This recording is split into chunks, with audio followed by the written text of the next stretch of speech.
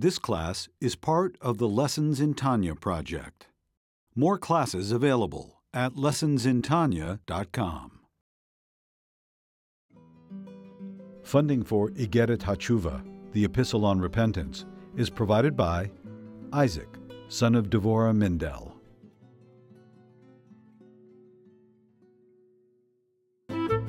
Lessons in Tanya.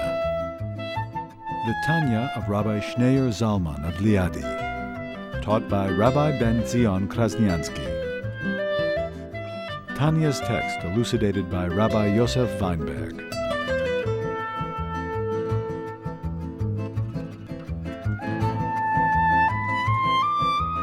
Today is Hey Av, the yahrzeit of the Ari.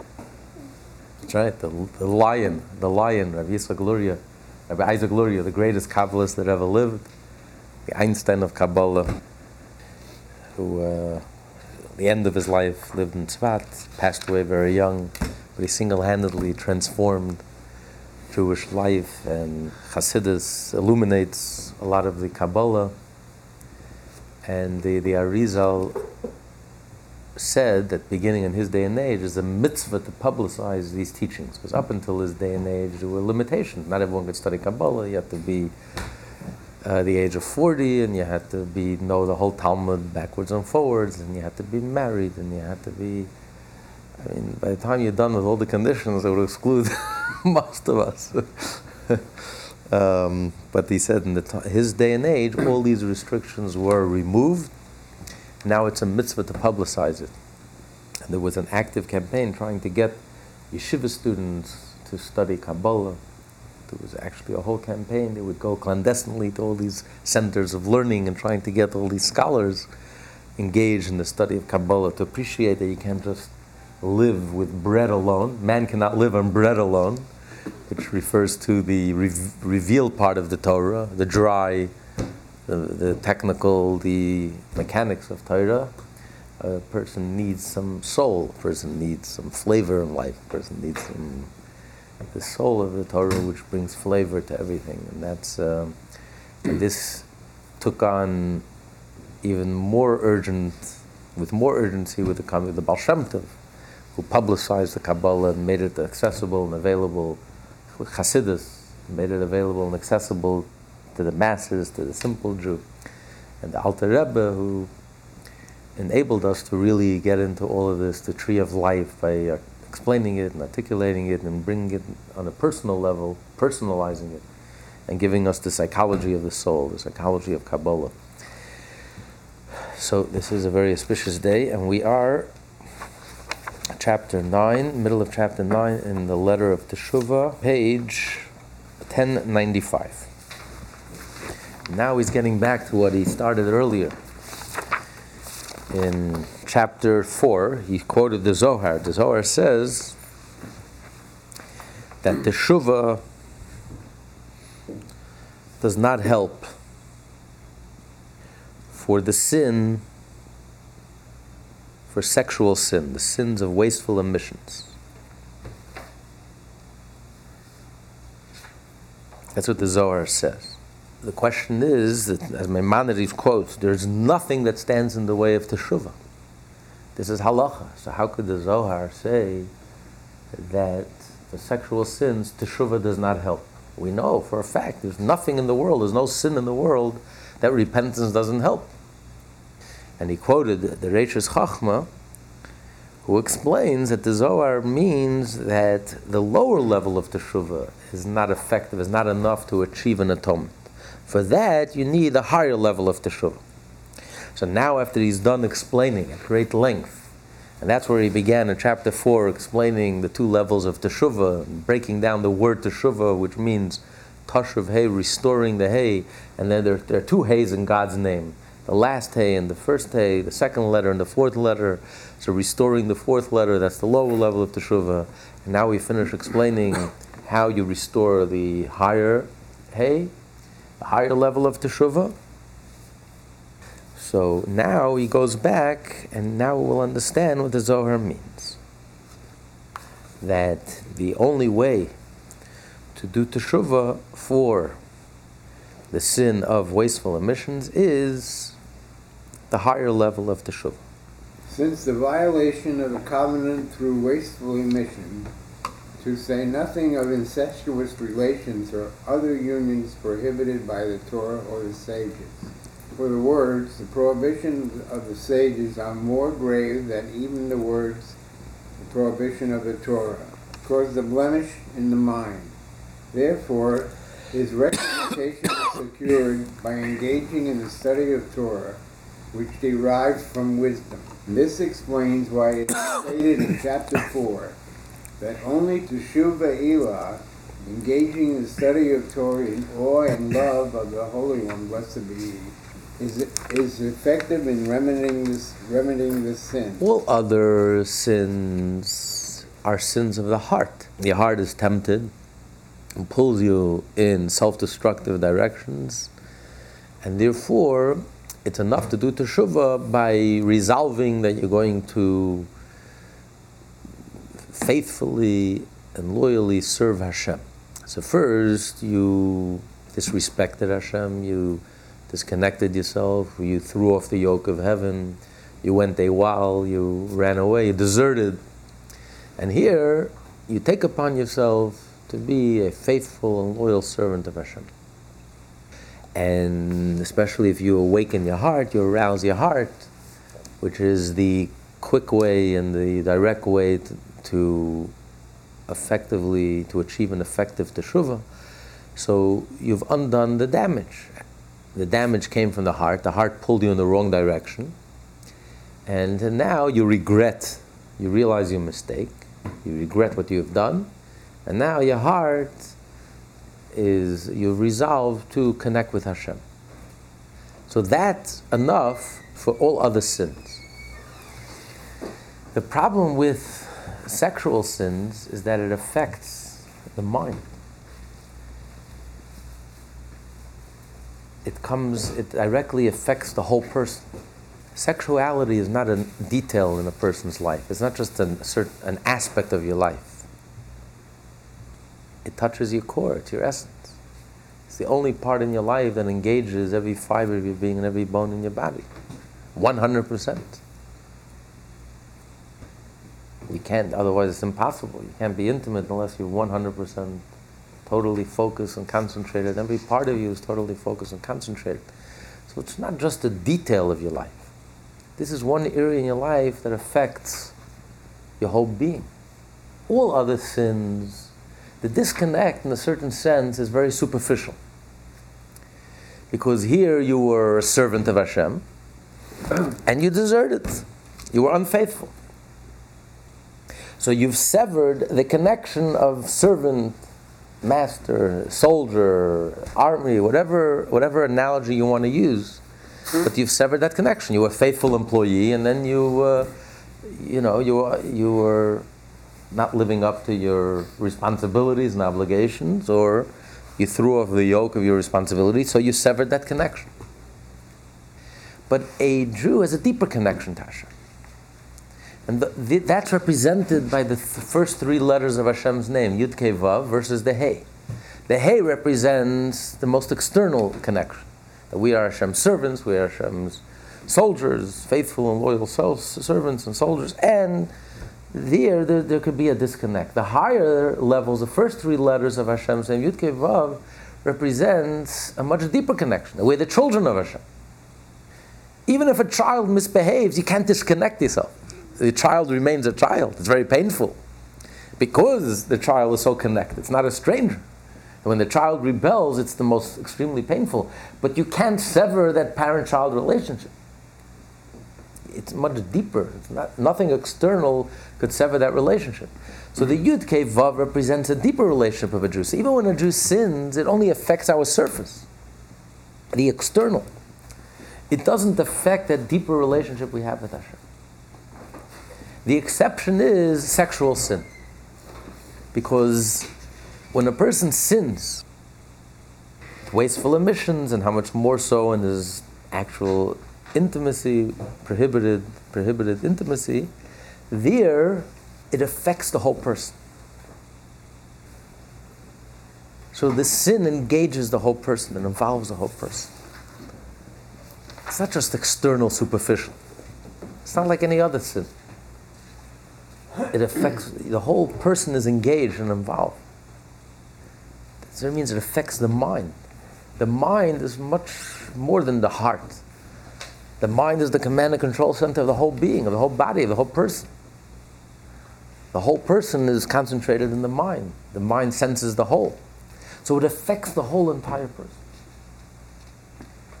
So the disconnect runs much deeper. It's much more intimate. The unfaithfulness, it's much more personal. You know, husband and wife can have an argument, okay, fine. But if there's unfaithfulness, it's much deeper. It's not just it's not just a detail, an aspect. It affects the whole being. The whole relationship is affected. It's much more profound. It's much deeper. So therefore, you can't just do teshuvah and say, okay, now I'm a servant, now I'm obeying, now I'm listening. I'm yours, and I'm faithful, and I'm loyal, and the hurt, the damage, the mistrust, the disconnect, it's a total disconnect. It's much more severe. This is the one area in our life which is the most important. That's why in Judaism, the Holy of Holies in Judaism is our bedroom, not the synagogue. That's why people who divorce their intimate life from the rest of, I want to be a Jew, but except in this area. This area, I want to go against the Torah. I want to live an alternative lifestyle. But I'll be faithful in everything else. Just this area, listen, nobody is perfect. We live in an imperfect world, nobody is perfect.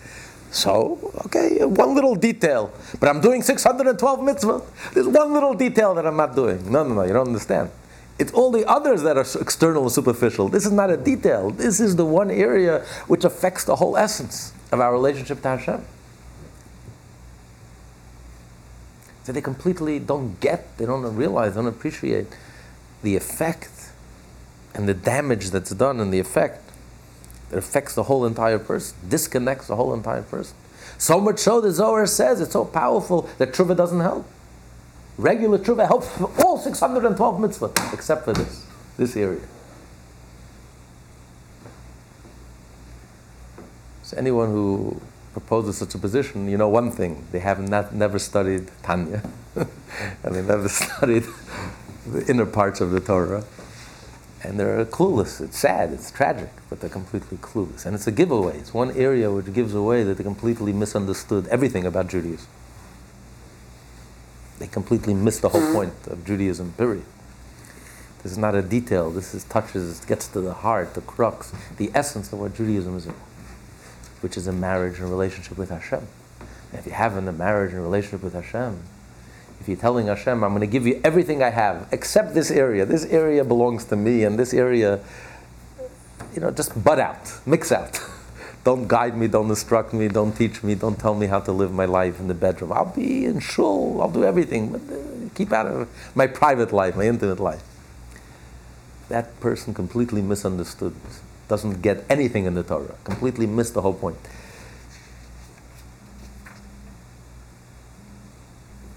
There was a great Hasidic master, the Ruzhner, the Heilige Ruzhner. He was called the Holy Ruzhner Rebbe, Rabbi Solev Ruzhner. And he was once a Chassid who was very careful about the matzah that he eats on Pesach. He was looking for matzah shmura. And the Rebbe expressed himself very sharply. He says, shmura, he said in Yiddish, shmura darf man haben in the Hazen. Shmura, a person has to be where it counts, in intimate matters. Matzah, is shmura, not shmura, that's not where it matters. What matters is, where a person has to be careful is where it really matters is private and intimate, and this is really the whole point of why the Alter Rebbe wrote the letter of Teshuvah. This seems to be the vulnerable spot of our generation, because not only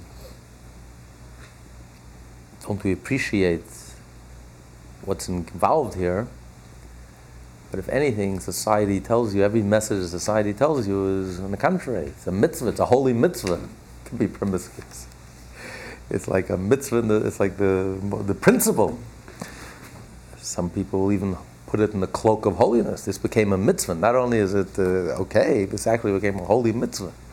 This is what children are taught. This is what Psychology 101 tells their patients.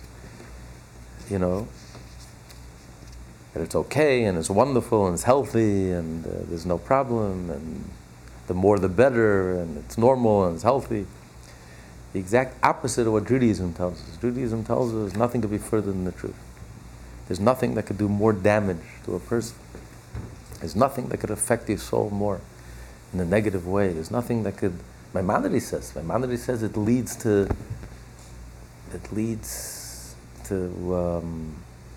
it affects the mind. He says even physically, it affects the mind. Maybe a study should be done if this is the ultimate cause of Alzheimer's, but it completely affects the mind in a very negative way, physically, not just spiritually. So everything that society says on this area is 100% wrong, and is leading a generation, a young, vulnerable generation, really harming them, doing unbelievable damage and harm, reducing the most intimate, the most powerful, the most sacred part of our life, and reducing it to nothingness, like chicken soup and Coca-Cola, and it's like it means nothing, it's nothing. Nothing can be further than the truth. It's so powerful and so profound and affects us so deeply, and it comes from such a deep place, and it's the only part of our life that really touches us so deeply. So much so, the Zohar says that the only atonement you can achieve for this is only through regular tshuva. Doesn't help. We need a higher level of tshuva. And he says, what's the higher level of tshuva? Since it affected the mind, so the only way you can make up for it is also by engaging the mind, which we just finished explaining at great length the last few classes. Alter Rebbe explained that it's through studying of Torah. The higher level of tshuva is by studying of Torah. And the studying of Torah that fully engages your mind. We're not talking about superficially studying Torah, but studying of Torah that fully engages your energy and fully engages your mind. As Maimonides writes, he says, although a person is obligated to study Torah anytime, by day and night, but nevertheless, the main Torah that a person accomplishes is with the Torah that you study at night. That's how you merit the crown of Torah. So what Maimonides means on a deeper level is that it's at night. All these great Torah scholars, all these great rabbis, who had this powerful energy. So this energy is going to be used one way or the other. It's either going to be clubbing all night, or you're going to be studying Torah all night. That's basically the bottom line. These are people who are very much alive, powerful energies, vibrant, alive. So that's your choice. So what the rabbis did is they sublimated this energy. They took this powerful energy that other people use to go completely mindless and numb themselves out and just go clubbing and other things, etc. To spell it out. And here, instead, the rabbis took all that energy and instead used it to fully engage their minds in the study of Torah. And that's why they became great. That's why they merited the crown of Torah. They were able to get to the essence of Torah. So this is the higher level of teshuvah. When the study of Torah completely engages you, and that affects the mind and affects the whole person. The whole person is completely absorbed in the studying of Torah. Studying of Torah affects the whole mind. It absorbs your whole mind. When you do a mitzvah, you're obeying. You're connecting, you're obeying, but it doesn't engage the whole person. The studying of Torah engages the whole mind, especially when it fully absorbs you and you become completely absorbed in the study of Torah. And you study to the maximum of your ability, and you study deeply, and you delve deeply into it, and it exhausts you and it tires you out. That's why it says Torah makes the Torah scholars, it tires them out, it exhausts them, because we're talking about proper Torah study which fully engages you. And it's like you eat it, and you drink it, and you dream it, and you sleep on it, and it takes all your energy. So the type of Torah study that takes all your energy and taxes you and really challenges you until you exert yourself in the study of Torah. And the Arizal himself, today is the yahrzeit of the Arizal. The Arizal, besides being the greatest Kabbalist that ever lived, the Einstein of Kabbalah, the Arizal is also one of the greatest Torah scholars that ever lived.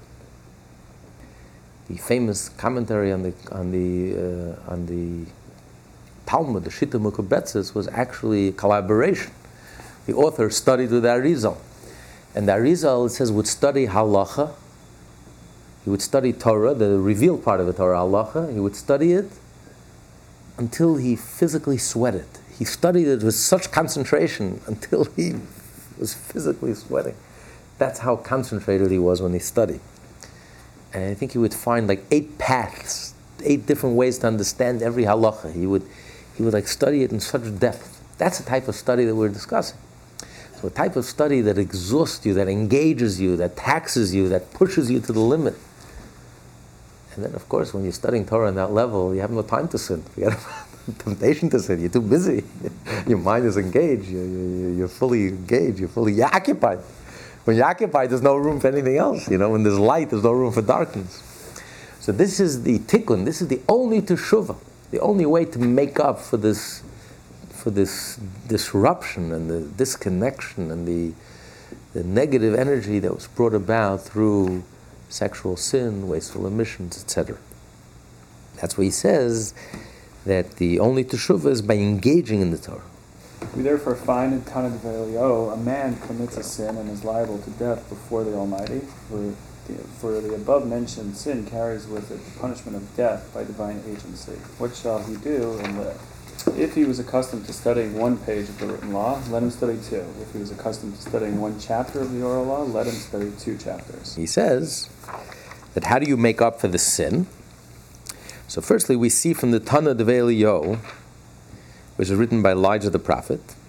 It's interesting. Usually he doesn't. Why does he have to mention this, where the source is? Elijah the prophet. Because Elijah the prophet, his specialty was, he was called the angel of Bris, of the covenant. Elijah the prophet, the Talmud says, is Pinchas. Pinchas and Elijah are one and the same, at least the reincarnation. And what did we just read in the Torah? What did Pinchas sacrifice his life for? He risked his life for standing up for the sanctity. He took the life of the prince of the tribe of Shimon, Zimri, who had relations with a non-Jewish woman. He violated the sanctity of the bris, a sexual crime. And Pinchas risked his life and took the life of the woman together with Zimri, the prince, while they were cohabited together. And with that, he saved the Jewish people. So Pinchas is the one who sacrificed and stood up for the sanctity of the bris. That's why he quotes the source. Where's the source? Tana Develio. And what does Tana Develio teach us? That if a person sins, and he deserves to die, like it says of a person for wasteful emissions, you lose your life. That's why it's called onanism, because that's what happened in the Torah. Onan lost his life because for the sin of wasteful emission, the son of Judah. So it says, what should he do and he should live? Which is a puzzling question. What do you mean, what should he do and he should live? You do teshuvah. There's nothing in the world that teshuvah doesn't help. So what do you mean, what should you do and you live? Do teshuvah. What's the question? What do we see from this question? That there's a type of sin where teshuvah doesn't help.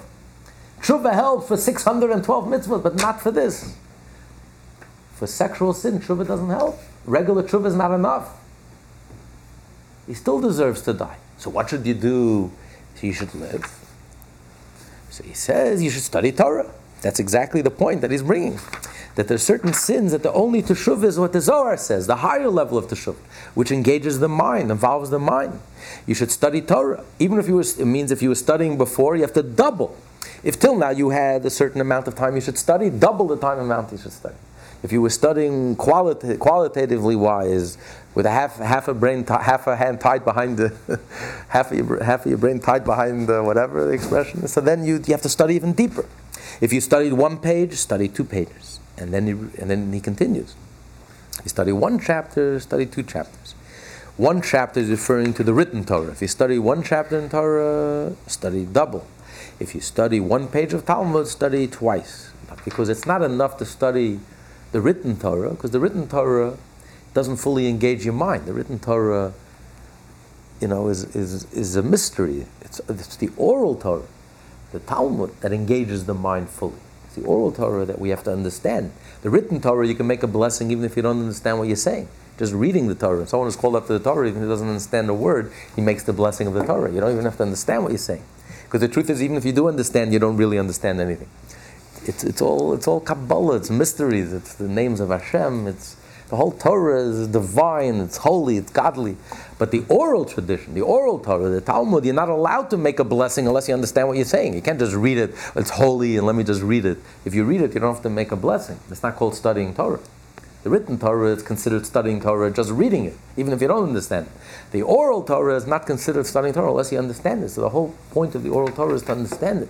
That's why he brings both examples. Read the written Torah and read double the amount that you used to read before you sin. And also the oral Torah, read double the amount that you used to sin. The question is, why is a sin punishable by death? Continue. Why is a sin? Why is a sin punishable by death by divine agency, such as the sin of wasteful omission, rectifiable by an increase in Torah study? This resembles a rope that is severed and then reknotted. The site of the knot is twofold and fourfold thicker than the rest of the rope. So it is with the rope of God's heritage, with the soul's bond with its source. If this relationship was severed by sin, then repentance must reknot the cord doubly and fourfold. And this is accomplished through the study of the Torah. Okay, so first you had a rope. The rope was okay. Then you cut the rope. Now, to bring the rope together, you got to tie it. You got to tie the two ends together. That's already double. The place that you tie the knot is doubly thick than it was before. A regular rope is a certain thickness. When you tie the two ends together, it's doubly thick than it was before. But you don't just tie one knot. You tie two knots. In the laws of Shabbos, you're not allowed to tie on Shabbos. It says if you tie one knot, if you just make one tie, even though you plan to leave it there, you don't plan to reopen it, it's okay, you're allowed to. It's not considered a knot. When is it considered a knot? When it's a double knot. When it's a double knot, now you're securing the knot. Now you know that this knot is going to last. So on the simple level, this explains what Tana Develio says. You learn 2 chapters in the written Torah and you do 2 pages in the Talmud. So that's a double knot. You have to double both your studying of the written Torah and double your studying of the oral Torah. That's a double knot. But the Rebbe explains, based on his father's commentary on his father's notes on the Tanya, that really, with this analogy, the Alter Rebbe is explaining to us something very profound. Because the question remains. Alter Rebbe asks in the 4th chapter in the Tanya, he says, how could the Zohar say that Tshuva does not help for the sin of wasteful omission, and how much more so for illegal intimate relationships, when it says, the Maimonides says halachically, there's nothing in the world that stands in the way of teshuvah. Nothing means nothing, including the sin of wasteful omission or sexual sin. So how could the Zohar go against halacha? That doesn't make sense. It's one Torah. And you can't answer, well, this is the exception. But Maimonides doesn't give any exceptions. He says absolutely nothing stands in the way of teshuvah. And this Alter Rebbe addresses and explains with this analogy. He says the first level of teshuvah is like the first knot. The second level of teshuvah is like the knot on top of the knot. It's like one layer on top of the other layer. That's why the double thickness, kaful and mechupel. One knot is already double the thickness of the rope the way it was before, and now you're making a second knot, so it's quadruple thickness of the way it was before. Because every knot is both sides together. So you have 1, 2, and then another knot's 3, 4. So you have 4 times the thickness without the sin. So without the sin, you have a regular rope. Now that you sin, you have 4 times the thickness. The double knot. What's the point of the second knot? to make sure that the first knot doesn't unravel? What secures the first knot the second? And this is what Alter Rebbe is saying. Of course you need teshuvah. Because the question is, the Alter Rebbe just explained at great length, what does the first teshuvah accomplish, the lower level of teshuvah accomplish? When a person sins, you create a barrier between you and Hashem. So you can't even get close to Hashem unless you remove this barrier. So if you're thrown off the yoke of heaven, and you went AWOL, and you deserted, and you were unfaithful, and you rebelled, and you acted treasonously against the king, you can't even get your foot into the door. The first level is you have to be contrite and you have to come back and say, I'm back. Take me back in. From now on, I'm your faithful and loyal servant, and it's an honor to be your servant. So without that, you can't go further. After you've already done teshuvah, and after you remove the barriers, and you've gotten rid of the negative, now comes the higher level of teshuvah, to complete the teshuvah. Now your soul wants to restore and return to the way it was before it descended into the body. You want to become completely unified with Hashem. And the way to become completely unified with Hashem is by studying Torah, the higher level of teshuvah. But how could the Zohar say that you can do teshuvah for the sin of wasteful ambitions or sexual sin? You go straight to the higher level of teshuvah? Without doing the background teshuvah, without doing the first basic elementary steps of teshuvah. If you're just going to study Torah, but you're not going to do the basic level of teshuvah, how can you? There's a barrier between you and Hashem. So that's the Rebbe is using this analogy, and he brought the Tana Devei Eliyahu, and he's using the analogy of the rope. That of course we're talking about here that first you need the lower level of teshuvah. And it's the lower level of teshuvah that breaks the barrier between you and Hashem. But in the case of wasteful emission, the case of sexual sin, the lower level of teshuvah is not enough. Just like in the case of the knot. How do I secure that knot? By adding a second knot.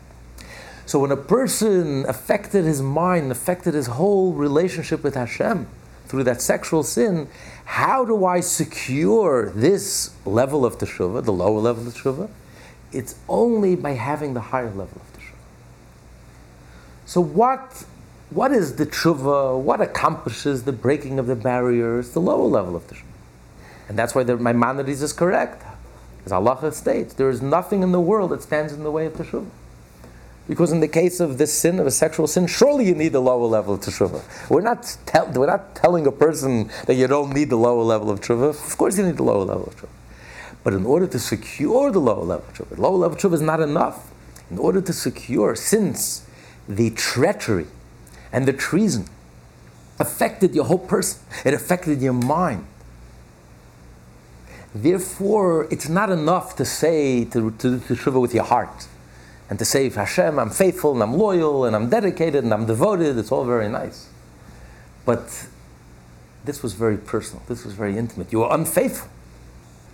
So I need a much deeper teshuvah. Now I need your mind fully engaged, your soul fully engaged, your whole being fully connected and fully engaged with Hashem. And it's only that secures the lower level of teshuvah. It's the second knot that guarantees the first knot. And that's why, by the way, he doesn't say that the rectification of the sin, of sexual sin, is through the higher level of teshuvah. No, because the rectification is the lower level of teshuvah. But he's saying that he needs the study of Torah, which is the aspect of the higher level of teshuvah. Because it's really the lower level of teshuvah that accomplishes the rectification. But in order to guarantee, in order to secure, in order to make sure that teshuvah is genuine, you need the studying of the Torah. It's only when your mind becomes fully engaged. Because if you're just going to devote your heart and just going to dedicate yourself, but if you don't fully engage in Torah, it's not going to be effective. The teshuvah is not genuine. It won't last. For our generation, the antidote is to be a lot of Torah studies. To open a lot of kollel, a lot of yeshivot, and a lot of heavy-duty Torah study. It's the only answer to truly do teshuvah and truly connect with Hashem And okay, continue. Thus Scripture states. Thus Scripture states, through kindness and truth is sin forgiven, and there is no truth but Torah. Okay, so here we see again. He says, sin is forgiven through Torah study. What do you mean sin is forgiven through Torah study? Sin is forgiven through Teshuvah. You do Teshuvah, sin is forgiven.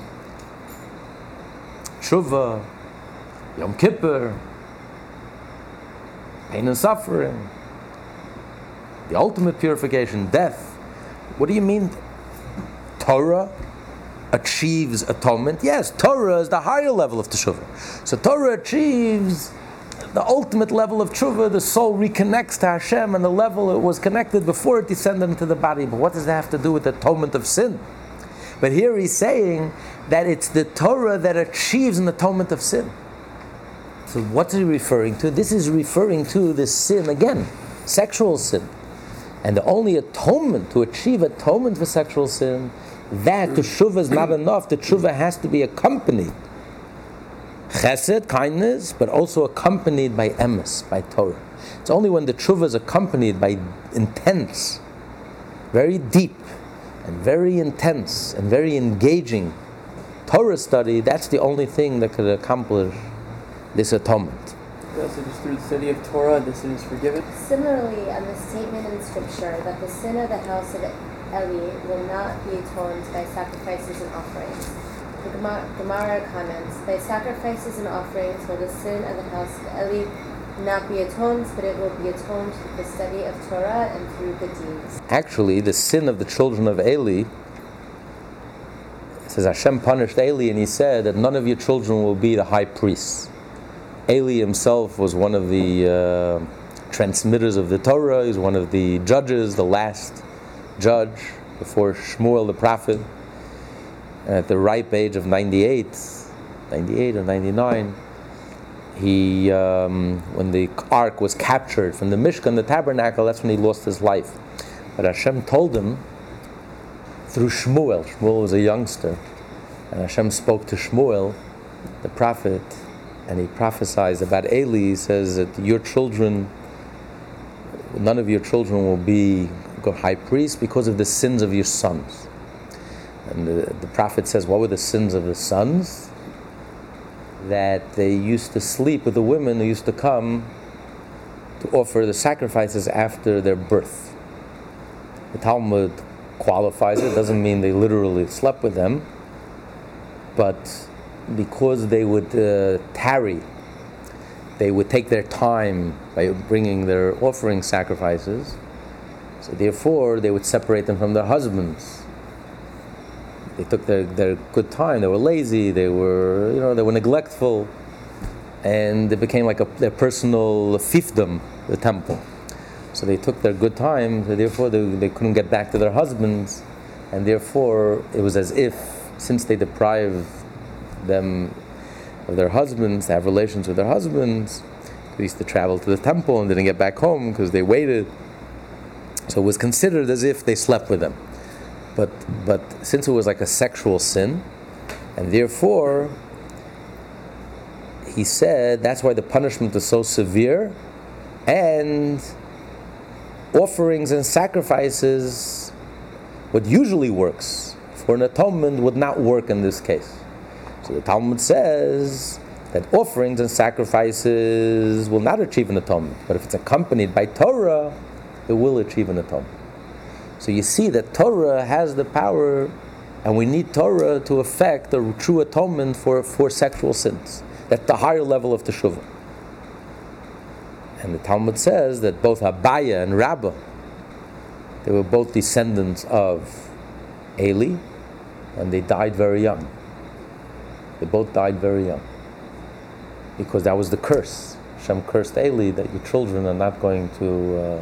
It's not at the end of the chapter. Alter Rebbe says at the end of the chapter. It's actually a few pages away from the end of the chapter. But in page 18, the first chapter in Rosh Hashanah, in the tractate, he quotes this verse from Samuel the prophet, that Hashem swore, God swore that the household of Eli, that will not be atoned through sacrifices. So Rava says, with sacrifices not, but with Torah, yes. So the Talmud says Rabbah and Abaye both came descendants of Beis Eli. Rabbah, who his whole life was engaged in Torah, and he became the leader of the academy. He lived 40 years. He passed away at the age of 40. Abaye, however, who engaged in Torah but also was engaged in good deeds and kindness, he was also involved in goodness and in doing good deeds. He lived 60 years, which also wasn't terribly long, but he lived 50% longer than Rabbah, because he had Torah together with kindness. So we see from this that through Torah achieves an atonement for that special category of sin, and this is really the theme, and this is really the point that Alter Rebbe is trying, the whole point of this whole part of the Tanya, really addressing this issue, because it's really the most difficult issue, it's the most intimate issue, it's the most private issue, it's the most difficult issue to deal with. But this really gets to the crux, it really gets to the essence. We're truly connected with Hashem, we're not connected with Hashem.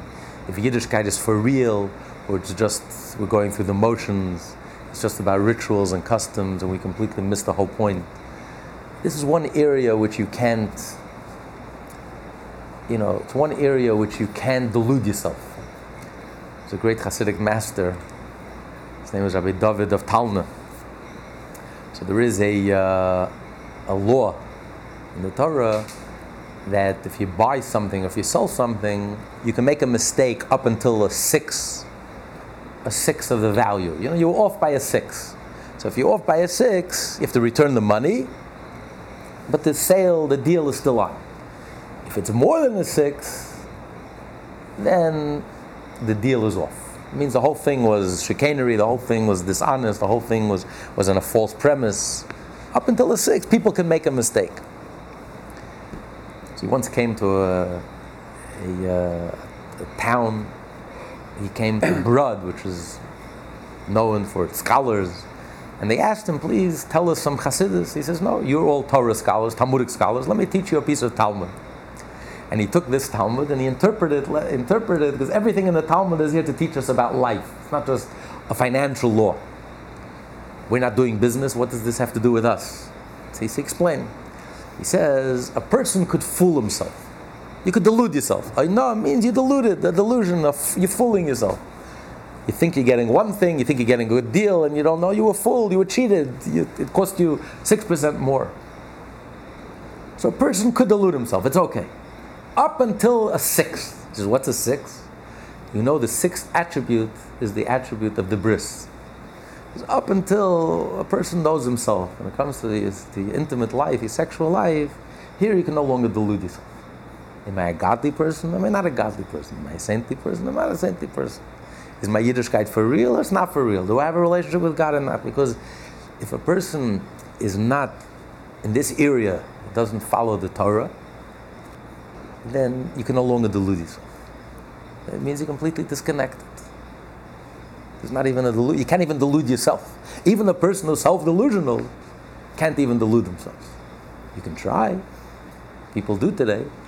But anyone who has a shred of honesty to himself is no longer delude himself. And he continues, he says, what's the answer? So the answer is, it says when it comes to property, these laws don't apply. When it comes to real estate, all these laws don't apply. Because you can buy a piece of property that today is worthless, and the next day it can be sold $1 million. People bought homes in Manhattan 20 years ago, and today it went up 5,000%, 30 years ago. So property, when it comes to property, all these laws don't apply. It says if a person completely humbles himself, then that's the way to do teshuvah. But he's saying here, the way to do teshuvah is by studying Torah, and studying Torah in a way that it completely engages you. And if you study whatever you were studying before, double what you were studying. And especially by studying the inner parts of the Torah. Because the inner parts of the Torah By studying this part of the Tanya, the third part of the Tanya, the letter of Teshuvah, by studying the inner parts of the Torah, it engages your soul. It's like a depth charge. It engages your mind fully, it engages your being, it engages your whole being. Because Chassidus, the soul of the Torah, addresses the whole person. So it touches your core, it touches your essence, it engages the person fully. So in order for a person to be pure today, in today's day and age, we can be bold enough to say that it's almost impossible without studying Chassidus. Unless a person is truly engaged in the studying of Torah, the revealed part of the Torah, to the maximum of your ability, genuinely studying Torah and halacha, like you said earlier, the Devar Hashem, especially the halachic part of Torah, but especially in being engaged in the inner parts of the Torah. Today is Hey Av, the yard site of the Ari, the greatest Kabbalist. So it's by engaging in the inner parts of the Torah. So you can honestly say that today it's almost impossible for a person, no guarantees, but at least then you have then it's possible, you have a fighting chance. For a person to be in this area, to be fully, to be pure and to live up to what the Torah expects of us and demands of us, in the privacy, intimate life, 24/7, is really only possible by studying the inner parts of the Torah.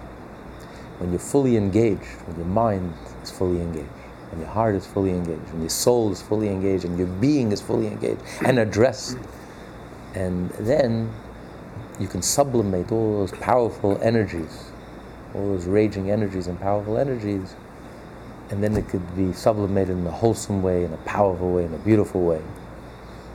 And again, the answer, the Torah's approach to sexuality, it's not about suppression. Sexuality is a gift. It's like a divine gift. It's a very special. The Talmud tells us.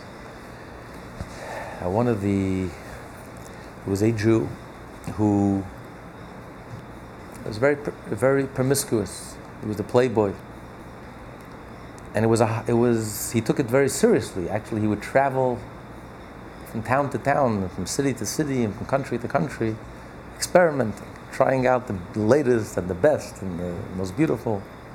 And once he heard that there was this woman who was the most beautiful prostitute in the world, and she was the most expensive, but he saved up. He's going to conquer. This is going to be his next conquest. Talmud describes she was like all the way on top, and to get to her, you had to go through a hole. And he was climbing to her bed,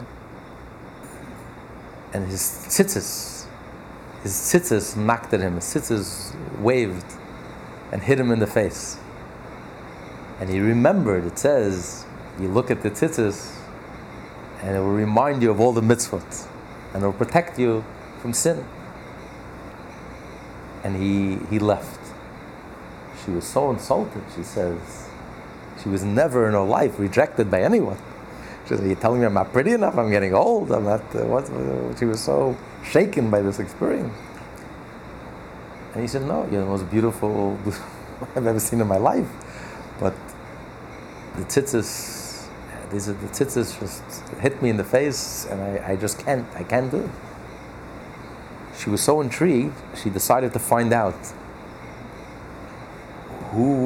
what religion this person is, who is this God, what religion he follows. She couldn't believe it. And she found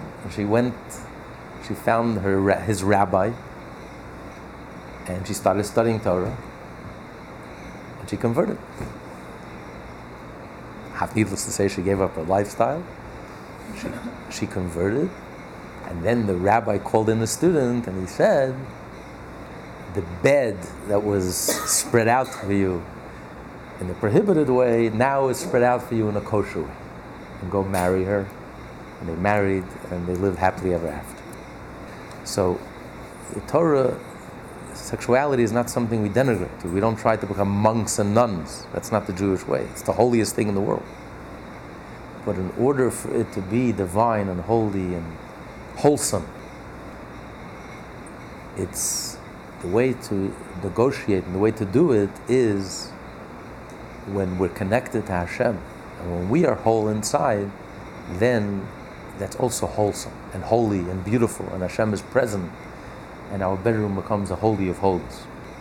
So I would venture to say, and we can say it with a whole authority, and the Rabbeim said it, that the only way truly for a person who's totally with it, down to earth, who's not blind, deaf and dumb, and not only to resist all the temptations, but in order to have the right approach towards sexuality and not to have any wasteful emissions and not to have any negative relations, prohibited relations, the only way to truly deal with this powerful force that we have inside of us is only by engaging in Torah very deeply, but engaging the inner parts of the Torah, studying Hasidus, studying it very deeply, studying it in depth, fully engaging the mind.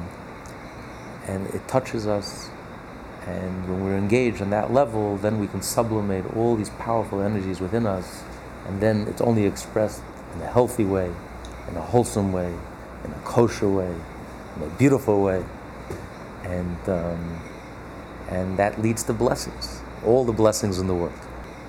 We figure this one out, we figured everything out. If we don't figure this one out, that's what you've gotten after studying chapter 9, we figured nothing out. Page 1095, a man commits a sin and is liable to death before the Almighty. So if we take, does this mean that whoever did this, if they aren't doing the higher tshuva, somebody should kill them? No, it's in the hands of Hashem. That's why it's called onanism. Onan lost his life. Hashem took his life. Okay. So spiritually speaking, you lose your life. Oh, spiritually. So someone who's very in tune, physically loses his life. We're not so in tune, especially we learned earlier, after the temple is destroyed, we're exactly not so in tune. So therefore, we don't feel the physical effect. But anyone who's spiritually in tune could feel the physical effect immediately. Onan was so in tune that he physically died. Okay. Another question: what would be an example of sex that is not a wasteful emission, or what are the categories? He means, for of example, sexual emissions? immoral relations. Wasteful emission is masturbation, but illegal intimacy that the Torah prohibits. Okay, but sex with one's wife not for the purpose of having children is acceptable? It's a mitzvah. Okay. It's a mitzvah. See, again, that's a good point you're bringing up, because we have to understand sexuality is the beautiful thing. The reason why God made that we have children as a result of being intimate with your wife is because being intimate is so beautiful, it's so precious and so special. That's why something so special happens as a result. But the husband and wife being together is an end in itself. You know, even if you can't have children, even if you post menstruation, that's the intimacy itself. As a matter of fact, the Zohar says that every time husband and wife are together in love and in purity, after going to the mikveh, and they give birth. Even if you don't give birth to something physical, you give birth to a Holy Spirit. And the Zohar explains, why is it sometimes we walk down the street and all of a sudden we feel inspired? Out of nowhere, out of the blue. It's like something enters us and we feel inspired and we want to pray and we want to do a mitzvah and we want to do good and we want to study Torah and we feel uplifted. Where is it coming from? Out of the blue. I wasn't even thinking about it. I wasn't preparing myself for it. The Zohar says this is as a result, because somewhere in the world a Jewish husband and wife were together in intimacy and love, and they gave birth to a Holy Spirit. And that Holy Spirit found a place. So husband and wife being together is an end in itself. It's beautiful. But in Judaism, in the Torah, sexuality is husband and wife. No extramarital, no premarital, no other relations. It's husband and wife and two Jews together. This is the context. This is the context that the Torah gives us. In this context, and if it's done in holiness and purity, she goes to the mikveh, and there's no wasteful emissions. In other words, all your sexual energy is focused on your wife and not on anything else, and vice versa. And you're engaged, you have an inner life, you have a rich inner life. Because the reason why there's such an excess of sexuality in today's society is because there's such an emptiness. You see, man hungers for something deep, for something real. And there's nothing out there. So instead, we have this unhealthy outlet. So it comes out in sexuality, but in a negative way. But the search is very healthy. The search is coming from, we're looking for something very deep that will affect us very deeply. Everything is so superficial today. Everything is so external and skin deep that there's nothing in life that engages us. So there's a hollowness, there's an emptiness, and therefore it expresses itself in this non-stop, this constant unhealthy eroticism, sexuality, which is completely unhealthy. But when a person is truly engaged, and you have a rich inner life, and you have a marriage and a relationship with Hashem that truly engages you and engages your mind and engages your being, when you have a rich inner life, then your sexuality is sublimated, and then your sexuality could be expressed in a healthy way, in the holy context, husband and wife. And then it's beautiful. And then it's holy. God is present. The bedroom is the holy of holies. So this is not about being prudish or anti-sexual. On the contrary, Judaism celebrates sexuality. We call it holy. Marriage is called holy. Usually we don't associate holiness with wine. For women, we call it holy. Kiddushin, Kiddush, we call it holy. We don't. Because if it's done in the right context, if it's done properly, the way the Torah says it should be done, and when the person is truly on the right level, there's nothing holy. There's nothing more beautiful. There's nothing sweeter. There's nothing more divine and godly. And that's why you're able to give birth to children, which is good, divine and godly. Giving birth is completely a divine act. You're creating. You're becoming a partner with God in creation. You're creating something that's infinite, something that will outlive us and live on forever and ever. It's a family. But husband and wife are family. Husband and wife create something that's eternal. Family is forever. Because your children will live forever, ever, ever, and ever. So family is forever. So every time husband and wife are together, they're strengthening that relationship, strengthening something that's eternal. Versus all other forms of sexuality, especially the homosexual form of sexuality, it's just in the moment. There's nothing eternal about it. There's no past, there's no present, there's no future. All it is living in the moment. It's the ultimate denial of anything godly. That there's a godly purpose to life, that there's a godly purpose, that we are godly. And sexuality is the ultimate godly act. So this is the ultimate denial of godliness.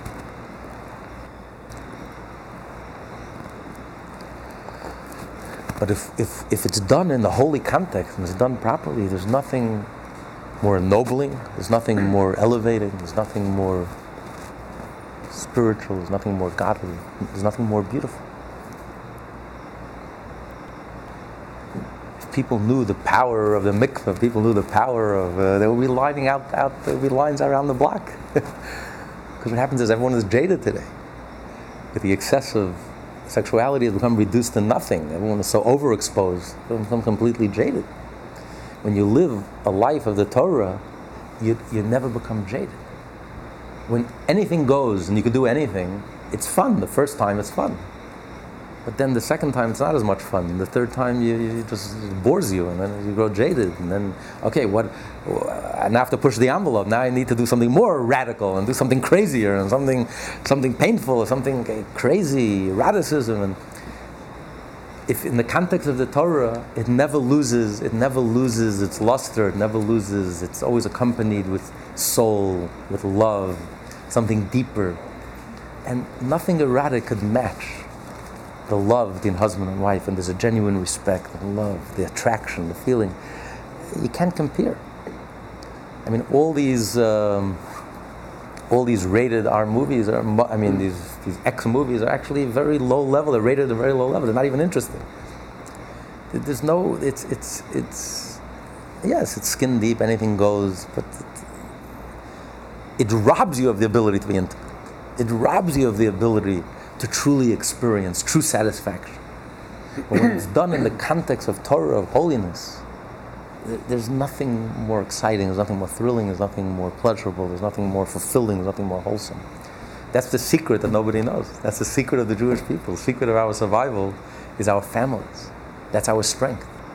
That's our secret. The mikveh, the homes, the family, the bedroom, the husband and wife, you know. If people only knew. But that's for that you have to study